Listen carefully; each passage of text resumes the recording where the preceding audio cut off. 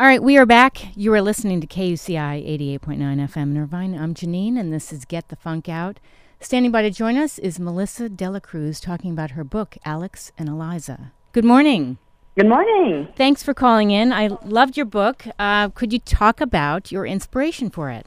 Sure. Obviously, a little bit of Hamilton. Yes. My family and I went to see Hamilton in New York, and my daughter was obsessed with Elizabeth Schuyler and answering her questions about them and, what was true and what was real in the story. I got caught up in the research as well and kind of decided, oh, my God, this is such a great young adult love story. Sure. And so I was inspired to write Alex and Eliza. How did it make you feel seeing Hamilton? I mean, people have, just reached out to this, and I tried to get tickets to the lottery. It's impossible. Yeah, no, I mean, I was really overwhelmed, as a person of color, seeing, Black, brown, Asian people portraying the Founding Fathers. It was really emotionally kind of overwhelming. I hadn't realized how outside of the mainstream I even felt until, Hamilton just put us right in the center and said this story is our story too. So it was really emotional. It's fantastic. I'm hoping one of these days to go see it. So tell me, what years does your book cover?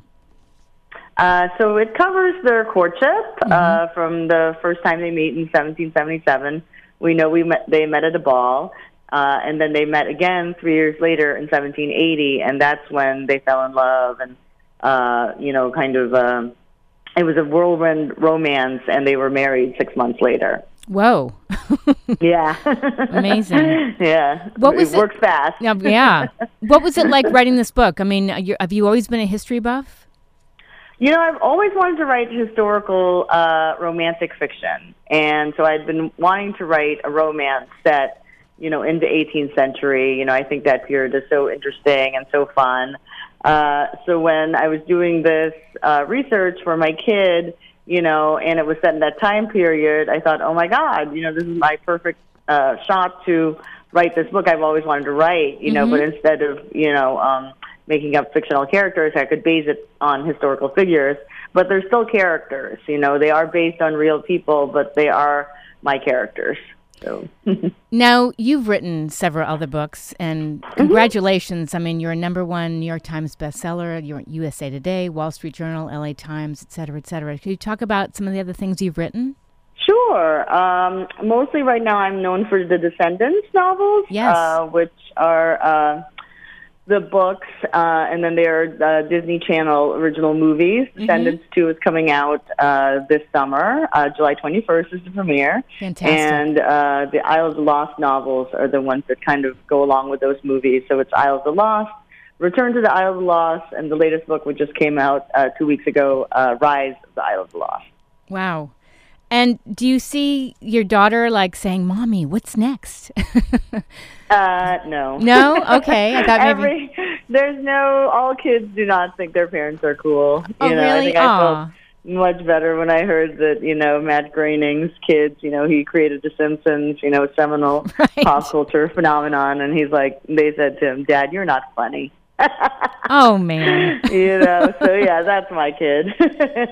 They're not impressed. We're just mom and dad. Well, as they get older, they'll think you're cool. Don't worry. It's never too late. Doubtful, but that's good.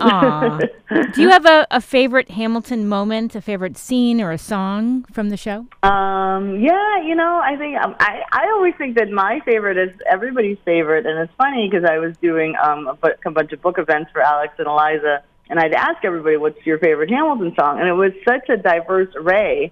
Everybody really has their personal favorite, but my favorite is My Shot. I think it's so inspiring. It's the catchiest. It's the hit.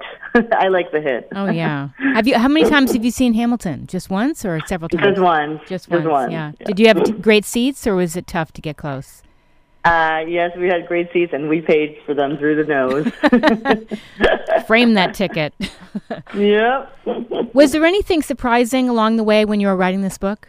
What was one of my favorite scenes in the book was when Alexander Hamilton forgets the password to the fort after a night spent with Eliza. He was so in love. he was pretty much a lovesick gentleman. And, just to think of him in that way, that at one point he was just this young guy, this young soldier. And it's a true story. It's been documented in the letters, in the archives, in the Chernow biography. Right. And people write in and say, that never happened, that, you made up something. So that's way too romantic. It's like, no, it's true. Amazing. So I love that part. When you look back from your years at Columbia, you majored in history, art history, and English. It seems like it makes this is a perfect fit for what you ended up doing. Yeah, it's funny because Alexander Hamilton went to Columbia. He was one of our alumni. So back then it was called King's College. And, even when during our orientation, he was like the most famous alum. We all learned about Alexander Hamilton, our famous, founding father from Columbia, until we had Barack Obama, of course. So before then, I went before Obama was president. So he was our claim to fame. Awesome. Fantastic. So, and you're based in California? Yes, L.A. Yep. Great. So where can people find out more about you? I am on the web at melissa-delacruz.com and also on Twitter at Melissa Delacruz.